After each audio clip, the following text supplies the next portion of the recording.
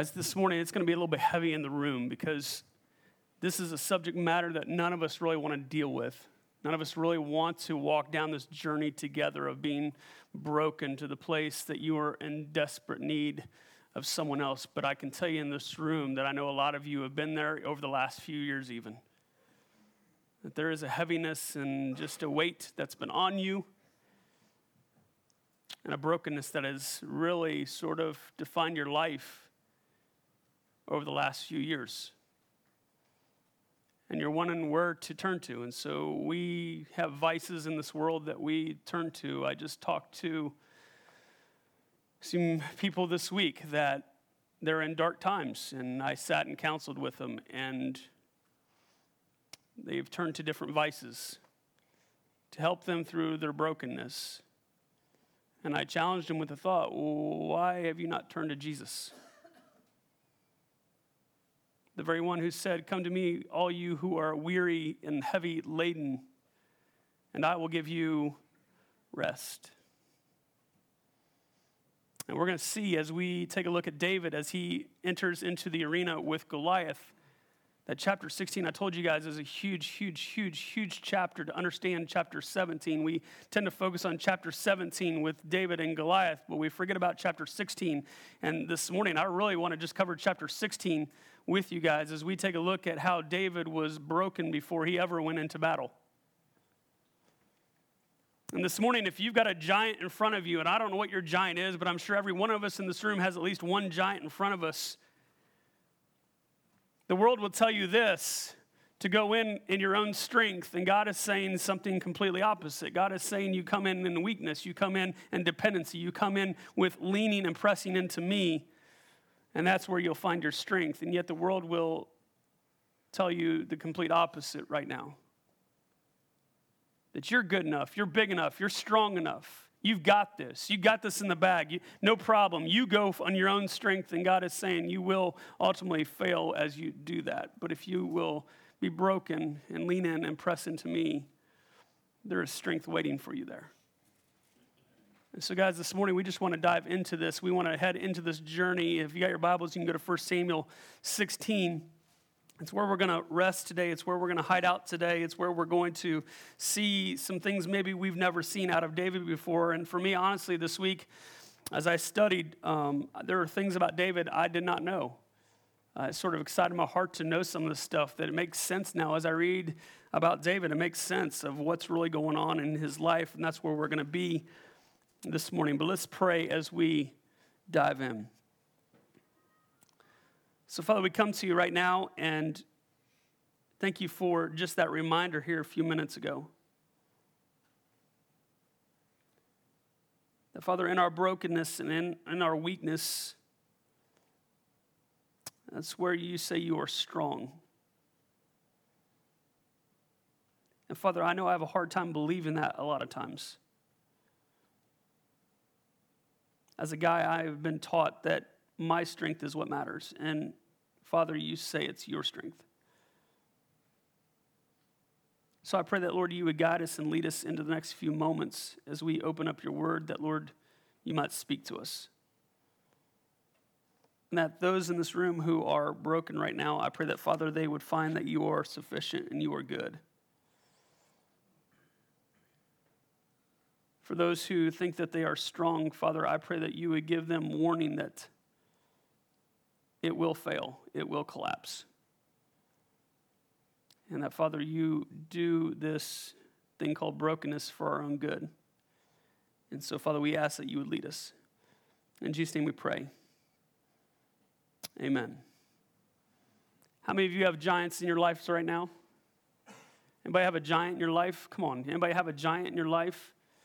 I'm discovering I have giants that are awaiting me this last week. As I counseled and as I sat with people, I heard a lot of giants in people's paths this week. There is pain and there is brokenness, and there are giants that seem insurmountable. And I got news for them, and I tell them this, and I will tell you this. If you got your notes, you can fill this in. Nothing's going to change until you are broken.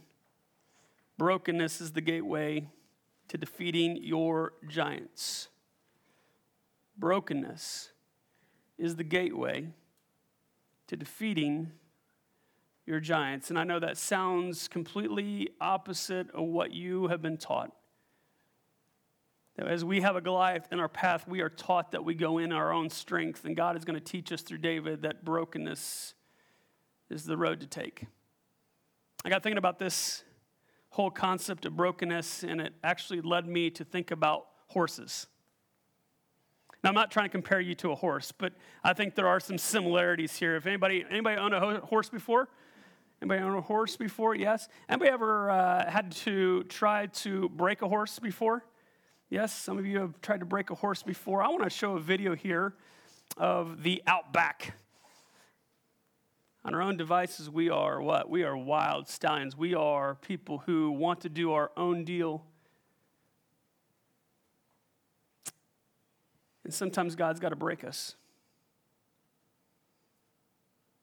Did you hear that? That he was the prideful one. He was the one who thought he had it all together. That horse did. And he said what? We got to break him to learn to what? Trust us. And we're going to see here David, he is the wild one.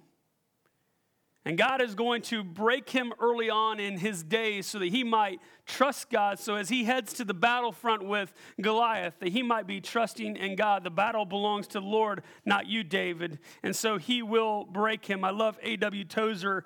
This is a quote I heard early on in college. I love this quote. It is doubtful whether God can bless a man greatly until he has wounded him deeply.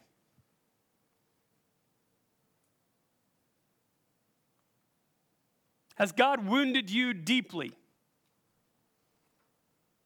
Has he taken that wildness out of you so that you might trust in him? And for some of us, it has not happened yet. We still trust ourselves. We still trust what the world has given us, and we have missed out. And God is saying, I must wound you deeply so that I can bless you greatly. Andy McQuitty in The Way to Be Brave, I told you this book has meant a lot to me.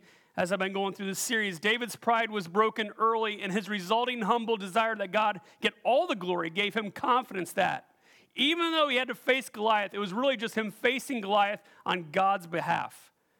Knowing he was weak, but God was strong, made David brave.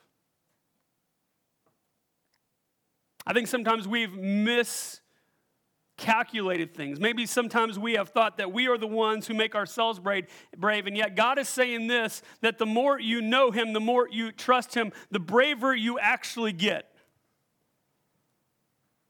So let's go 1 Samuel 16. Let's read about David. I want to start in verse 8. Let me set up the scene again if you weren't with us or if you've forgotten. Let me set up the scene. Saul, the king, has been dethroned. God has said, you will not be king any longer. And so he sends his prophet Samuel to Jesse's house. And Jesse has 8 boys. And he will pick a king amongst those 8 boys. And we're going to see that the one that gets chosen is not the one everyone thought. Then Jesse called Abinadab and had him pass in front of Samuel. But Samuel said, the Lord has not chosen this one either. Jesse then had Shammah pass by. But Samuel said, nor has the Lord chosen this one. Jesse had 7 of his sons pass before Samuel. But Samuel said to him, the Lord has not chosen these. So he asked Jesse, are these all the sons you have? They're still the youngest, Jesse answered. But he is tending to the sheep. He's on the back fields. And Samuel said, send for him. We will not sit down until he arrives. So he sent and had him brought in. He was ruddy with a fine appearance and handsome features. We laugh about this. Thank you, Becky Mignani. But think of the Jonas brothers, okay? That's what our life group determined on this one. Then the Lord said, rise and anoint him. He is the one. So Samuel took the horn of oil and anointed him in the presence of his brothers. And from that day on, the Spirit of the Lord came upon David in power. Samuel then went to Ramah. Verse 14, we looked at this last week. Now the Spirit of the Lord had departed from Saul. An evil spirit from the Lord tormented him.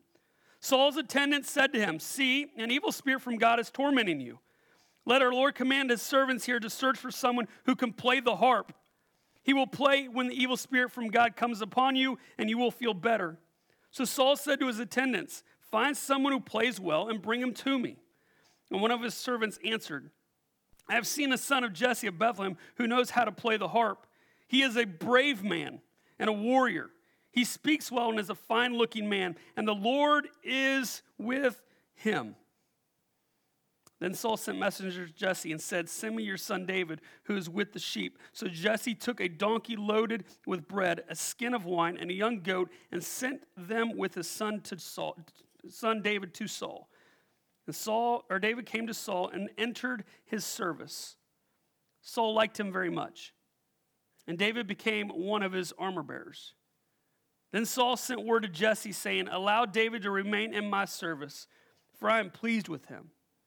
And whenever the Spirit from God came upon Saul, David would take his harp and play. Then relief would come to Saul, and he would feel better, and the evil spirit would leave him. What I want to do with this passage this morning is show you how God broke David early on. Before we get to chapter 17, before we get to him facing Goliath, David had to be broken before God so God could use him at the battlefront. Let me give you three things this morning I want to really take a look at from this passage that we need brokenness from. The first is David was broken by his circumstances. David was broken by his circumstances. Have you ever wondered why David was on the backfield while all of his brothers were in the house? Samuel comes to the house and he says to Jesse, I am going to pick a king from your sons today. And he has all the sons pass front and he says, what? There is still one remaining. Where is he? Where is he? He's out tending the sheep. Anybody find that odd? Why is David not with the other sons? Let me give you why. According to Jewish history, if you go in and dive a little deeper into David's past, David actually was an illegitimate son. Jewish history teaches this, that Jesse actually grabbed a prostitute and had David through a prostitute.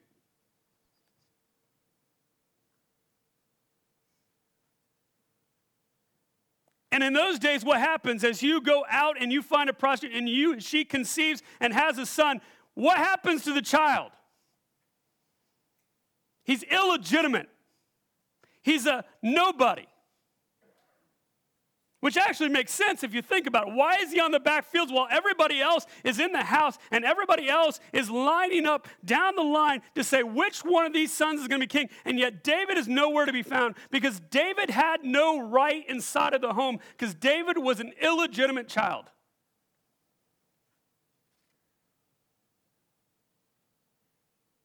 Psalm 51. I want you to think about this verse in two different ways. Psalm 51 is after David has an affair with Bathsheba. Some of you know that story.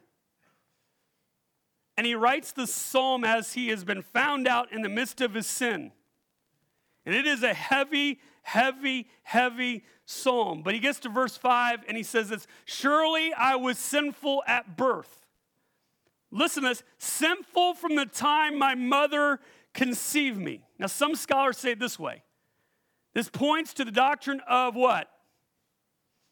Sin nature inside of you.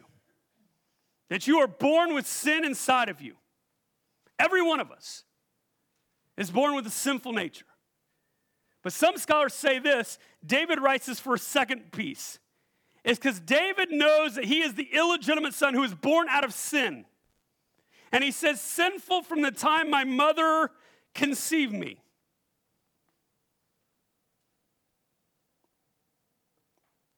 Because David knew the circumstances in which he was born. And so this led David to the backfields rather than to the dining room with all the other boys. Also notice this. We talked about this in our life group. It was a great point. It was fascinating discussion, actually. Notice here in chapter 16, it says as he's going through, and he says, God does not look at outer appearance, but looks at what? The heart. It's a famous verse, right? That's why we dress down at church, right? Come on. Don't we use that verse? We don't wear a suit and tie, and we say, well, God looks at the outer appearance, or God doesn't look at the outer appearance, he looks at the heart, right? Come on. I'm in blue jeans right now as a pastor. I never did this before I got here, right? And the first week I was here, somebody was like, God does not look at the outer appearance, he looks at the heart, Kris. I'm like, okay, I'll wear blue jeans. All right? And then I get to look when I see other pastors in the area at lunch, okay? But it says here that in verse 12, it says that David was ruddy with a fine appearance and handsome features. And our group was like, wait, time out, Kris. Let's talk about this. If he doesn't look at outer appearance but looks at the heart, why does he even define why he is ruddy and handsome and good looking in appearance? Why does it do that? I said context, guys. Context. What's the context of this passage? Samuel's come looking for a king. Becky Minani, I will forever be indebted to you for this example. She says, like, David's like one of the Jonas brothers. Anybody know who the Jonas brothers? I should have had a picture of Jonas brothers. Young and handsome, right? But as a king, you don't want a young and handsome guy. You want a guy who is rugged, chiseled, and tall. You want Thor, right? Come on, you want Thor. You don't want the Jonas brothers. You want Thor. And all the ladies in the room went, yes, we do, right? Yes. And yet it says here that what? David is still handsome. He's ruddy. Thinking about it this way. He's the next homecoming king. How many, okay, students, when was homecoming? When was homecoming? Was homecoming here recently? I know you in Ohio, they do homecoming twice from my understanding, right? Twice. Football and basketball season, homecoming king. And what, come on, when you were in high school, for those of you who are older, who got chosen as the homecoming king? The athlete. In our school was the athlete who was what? All the girls swooned over. I can name the three in our class. It was always between the three guys. And they're all athletes. They were ruddy. They were handsome, right? And on top of that, he's not only the homecoming king, but he's also Bon Jovi that we see, right? The dude goes and he plays a harp. And so we're like, oh, that's weak. No. Think Anthony this morning, right? Electric guitar, hair flowing. That's Sugar Anthony.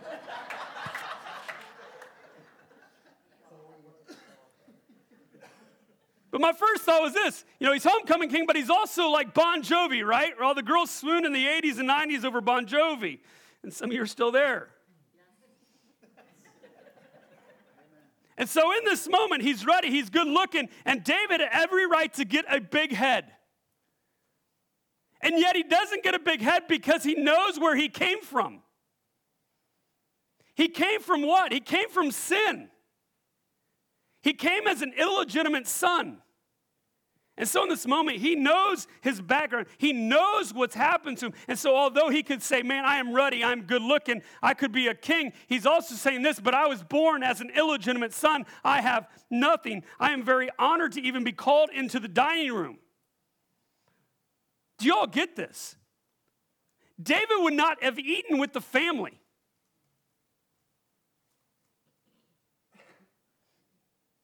When dinner bell rang, all the boys and the two girls would have walked into the room and they would have eaten with their parents. But David is still in the back fields because he is the illegitimate son. He had no right inside of that home. And so God's going to break him. Although he is handsome and ruddy, God is going to break him from his past. I know for some of you in this room, your pasts are dark. Like when I talked about illegitimate son or daughter, you went back to your childhood. You weren't mom and dad's favorite. They let your sibling do all the things that you wish you could have done. For some of you, when we talk about the sin of your past, you're talking about the illegitimate son. You were like, yeah, I got pregnant when I was in high school. And now the dude has nowhere to be seen. For some of you, you have a long list of violations with the law. You are the illegitimate son, so to say. Still others of you, it's your business venture. It's your business venture you thought would take off, and so you went for it, and you went for it with all money in, and guess what happened? The business failed. And you've been broken by your past. For some of you, it's your divorce. Come on, guys. Let's be real in the room. It's church. We can be real, right? There's pain in this room from divorce. And you look at all the other married couples and your heart just sinks.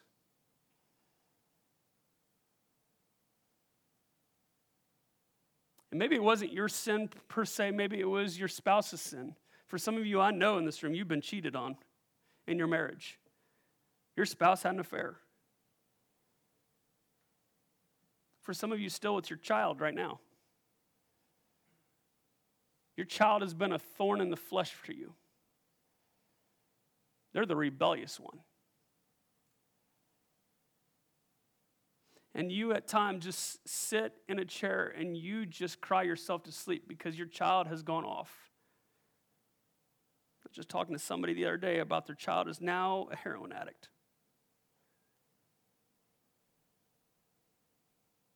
And they just looked at me and said, you know how broken that makes me, that my child has run off?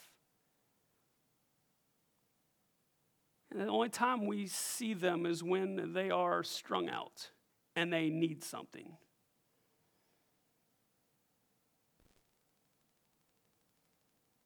And yet I would ask you this, what if God is there right in your midst and he is allowing the circumstances to break you, to do something greater in your life you could ever imagine?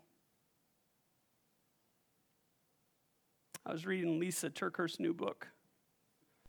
I told you Lisa TerKeurst, I said a few weeks back, she has gone through 3 major ordeals in her life in 2 years. Her husband cheated on her. And she's in charge of a huge, huge parachurch ministry. Her husband cheated on her. She found out she had breast cancer. And the third one she talked about in chapter I read this weekend was this. She got diagnosed with a life-threatening illness that took out half of her colon. And she said this. She said, we got back from vacation, and the day after, she goes, I had a great vacation. The day after, all of a sudden, severe pain started in my lower abdomen area. And she said, the pain was so intense, I just cried out to God, just let me die. Anybody ever been there before with pain? She goes, my husband, at the time, they were back, rushed me to the hospital. They began to do tests, and the doctor came in and said, Lisa, if we don't get you under the knife in the next hour, you will die. They performed the surgery, took out half of her colon, said, you'll probably never be the same again. But a few weeks later, as she's recovering, the doctor called her and said, Lisa, I got to tell you something. He said, your body should have eaten itself alive over the last 24 hours before you came in. And for Lisa, she said, I had been begging God to take away the pain. Take away the pain. Take away the pain. God, would you relieve the pain? Take away the pain. And she said, after the doctor said that to me, I realized God and his grace and his mercy did not take away the pain, because if the pain would have been gone, I would never realize my body was eating itself alive. And it hit me. There are times in our lives, guys, that God does not take away the pain because there is something deeper within that he has to accomplish. Paul David Tripp, I'm reading his devotional, New Morning Mercies, and he talks about this. I love this. One of my favorite quotes or favorite ideas from Paul David Tripp. He talks about uncomfortable grace. We all want the grace of relief and release. God, would you take away this? Would you relieve me of this? Would you release me from this? God, would you do that? And sometimes God in his grace does that, but he makes a point. He said, but sometimes God in his grace actually gives you uncomfortable grace. And he said, what's uncomfortable grace? It's when God leaves you in the midst of your pain because there is something deeper within you that he wants to transform. And he calls it transformational grace. Like, we want release because we're Americans, right? And we don't want any pain. We don't want any suffering. And yet sometimes God leaves us so he can break us from the inside because there is something God is doing at the depths of us that needs to be changed. Look at what Andy McQuitty says here. When David was broken early in his life, he established the pattern of turning, not away from God in bitter hatred, but toward God in humble trust. One clue to this reality is found in God's words about David, their king. God knew David was a man after his own heart because brokenness had made him obedient. That's the new heart the gospel promises. Having broken us, he wants to make us beautiful. But God first must break us. The second thing we see is he is broken by others. David is broken by others. Not only circumstances, but he's broken by others. I talked to a friend recently who said that they've come under attack from other people. This has gone public. How does it go public, folks? Social media. And my friends said this to me. They said, at first it was painstaking, but here's the reality. They said, since it's happened, it has drawn me closer to Jesus. My time with Jesus has become what? More beautiful. My time with Jesus has become more frequent. And it got me thinking, sometimes we are broken by others and what others say and what others do, and yet it is leading us to what? It is leading us into Christ, not away from Christ. It is learning us for us to trust Christ, not away from Christ. Look at what David says in Psalm 69. This is a beautiful psalm. David writes this, and he says, "Save me, O God, from the waters have come up to my neck. I sink in the miry depths where there is no foothold. I have come into the deep waters, the flood engulfs me. I am worn out calling for help." Everybody been ever there before where you are so tired of calling for help? Like, God, just help me. God, just help me. Please help me. Please help me. Anybody ever been there before? You just wear yourself out. I love this about Dave. He's honest. He's like, God, I've been calling out to you. Help me. My throat is parched. I've been calling so much. My eyes fail looking for my God. And it continues on. Those who hate me without reason outnumber the hairs of my head. Some of you are like, I don't have much there, but yes, I get that, right? Many are my enemies without cause, those who seek to destroy me. I am forced to restore what I did not steal. And then this verse just catches me. I never thought about this before, but he says this in verse 7 through 9. For I endure scorn for your sake, and shame covers my face. He says, I am a foreigner to my own what? Family. What's David going through, guys? He's an illegitimate son. And he goes, my own family. I am a foreigner. I am a nobody. A stranger to my own mother's children. For zeal for your house consumes me, and the insults of those who insult you fall on me. David is going through a time where he is being broken by the people around him. He is being broken by his own family. We'll see it in chapter 17. He comes to the battlefront, and what do his brothers do? Come on, what do his brothers do in chapter 17? What do they do? Why are you here? Hey, little boy, go back. You don't belong down here at the battlefront. You're a nobody.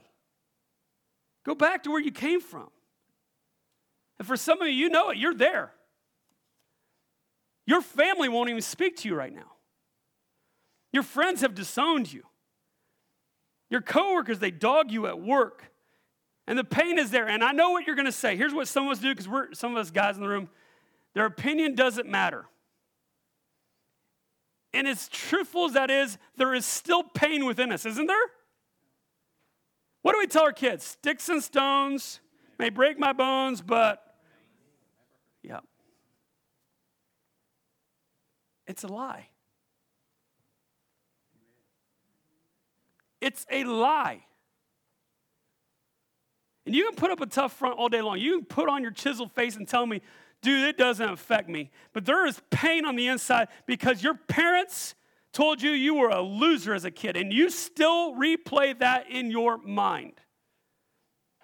For some of you, you're still living for daddy's approval because you could never get it because your dad dogged you as a kid.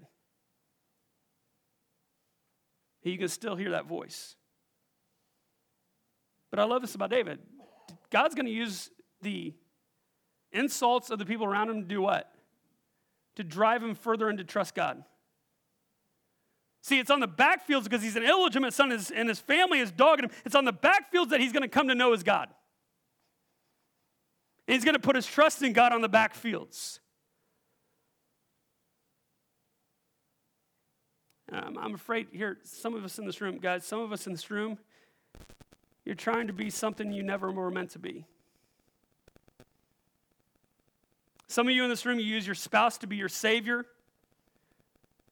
For some of us, we use our kids to be our worth. I saw it at a basketball game yesterday. With dads like going bonker irate at kids. Because what? All of their worth is in their kid. And if their kid screws up, it makes them look like they are bad parents and bad coaches and bad people. We use our friendships to be our acceptance. We use our bosses to be our measuring stick in life. Guys, we use others to be only what God was meant to be. Recently, I was using my wife to be my joy and my approval. My wife lovingly called me out on it.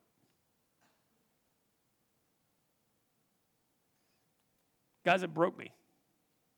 Like when she called me out on it, lovingly, she just called me out. She's like, you are using me to be your savior, and I am going to fail. In that moment, just like God, the Spirit of God just broke me. Like, you know what? You're right, Kris. Your wife was never meant to be your savior. And over the coming days, guys, it led me back to what? Back to my knees to seek approval from the only approval that matters, and that's my God's. And for some of you, you know it. You are using others for your approval and your acceptance. And guys, they are going to fail you. They will. I see it in young people all the time. They think their spouse, I'm about to do a wedding, and it reminds me, they think their spouse is going to be their savior. And I'm like, they are going to jack things up week 1. And where are you going to be left? Because they were never meant to satisfy you. Never. In fact, I think that's what's wrong with marriage today for young people, and maybe even some of us. I was on the car ride here, and I was just thinking about marriage, and I'm like, here's the problem. We go into marriage thinking our spouse is supposed to satisfy us, which they can't. And we put impossible weight on the other person. What if we went into marriage, guys, differently as Christians? What if we went in thinking, how can I serve you? How do I serve you? I know for me, I go in, I think, what can Aaron do for me? And then when Aaron doesn't live up to it, what happens? We crumble.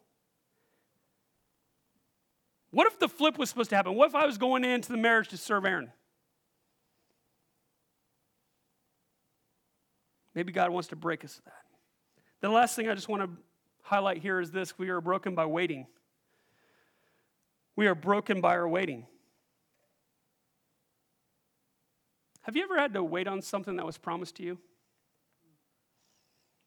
Okay, so we've watched it over the last, Aaron, 2 weeks? My daughter had her first sleepover last night. And maybe her last. And it was one of those things that for weeks she's been begging us to have her friend over. She's been begging. First time, begging. Second grade, first time. She's been begging. And so finally, she wore us out, and we did what? We let her have a friend over there. But I kept promising her, honey, the day I will let you have a friend over. And every week she would ask, like, not this week, not this week, not this week. Please help her to forget. Not this week, not this week. And she got so bad the other day because she knew it might happen this weekend. Every 2 hours, Dad, can she come over? Dad, can she come over? Dad, have you thought about this? Dad, have you talked to Mom? Dad, have you talked to Mom? Dad, can she come over? Dad, can she come over? And I was just laughing because I'm like, the promise is here, but she's having to wait. This is David in this moment. What just happened? He got anointed with oil that he is going to be the king, and it should have happened right then, right now. Let's do this. And yet we see in the passage what happens. He has to wait. And I'll be honest, I think God was just breaking him all the more because he had to wait on the promise that was coming.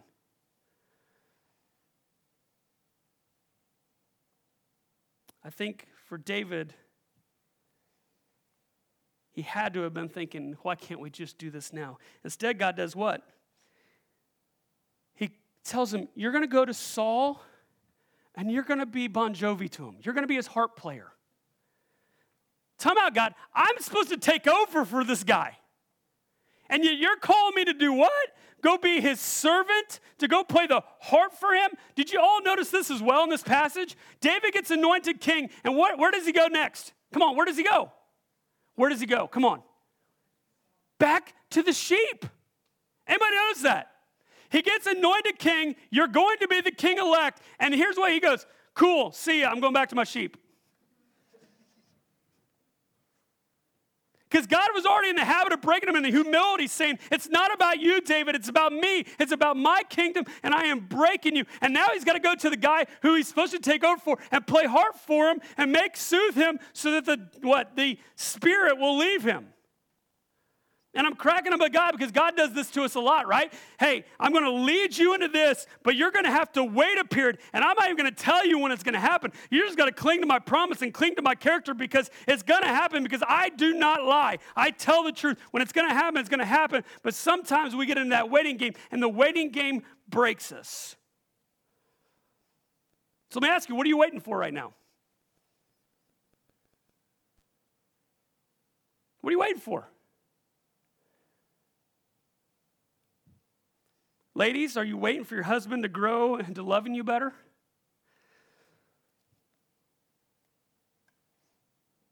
I just had this week in marriage counseling. And I just honestly, lovingly looked at two people this week, and they're like, I want my spouse to grow up. And I looked at them in the most loving way I could and say, I'm waiting for you to grow up too.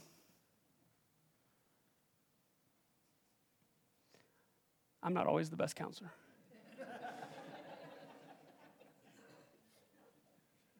Because here's what they did. I had people they ranted about the other person, and I listened to the rant, and then I looked and go, hey, big boy, what about you?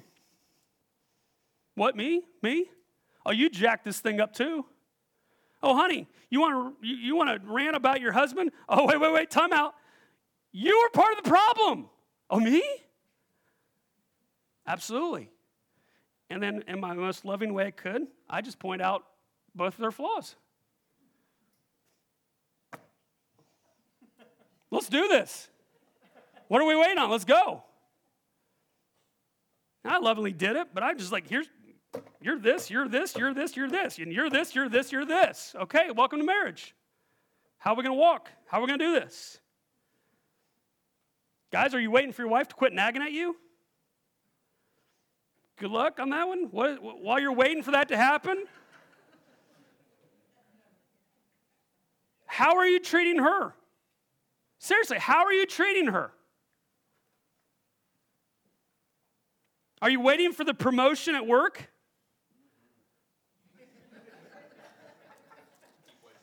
No.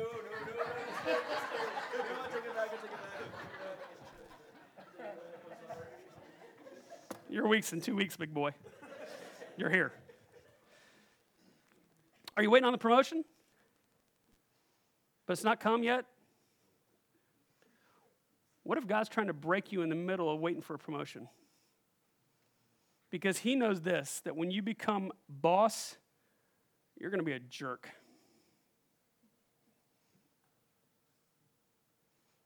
God's looking for a humble man or humble woman who's going to walk in and treat the employees with respect and with honor and with love.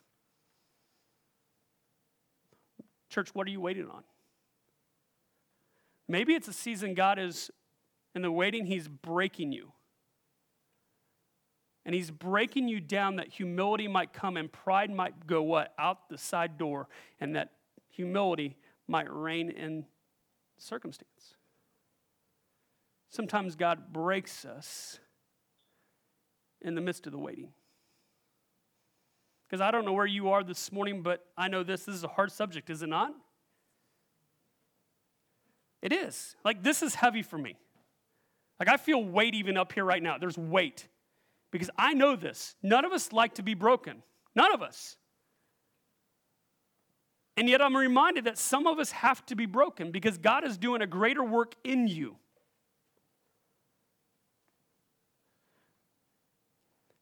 God's desire is to conform you to the image of the Son. Conform you to Jesus Christ. And guys, he could give you all you want, but you would be prideful and egotistical, and you would go into your Goliath thinking that you've got this, or he can break you so that you might be broken and learn to trust him. So that you walk into the battlefront, you go, the battle belongs to the Lord.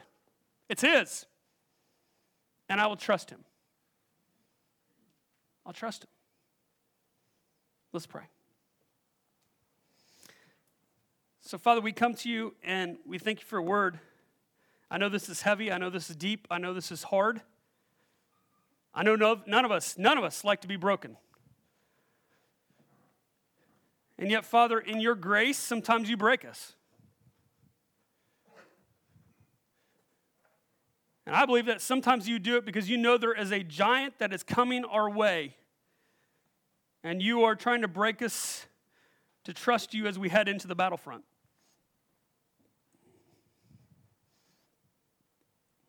Still others of us right now, honestly, Lord, the giant right now is pride. It's staring us in the face. It's pride. We are full of ourselves. We're arrogant. We think that we know best. We think that we know which way to go. We think that we know what needs to be done. And God, just in your grace, would you break us?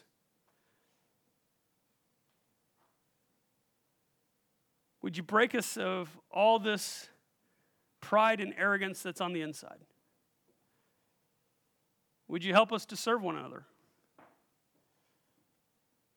Would you help us to love each other? Would you help husbands and wives today? Would they love each other well because they would be broken before you knowing that they have their own garbage in their own lives and they need help, desperate help from you? Would you sweetly break us this morning? In Jesus' name we pray. Amen.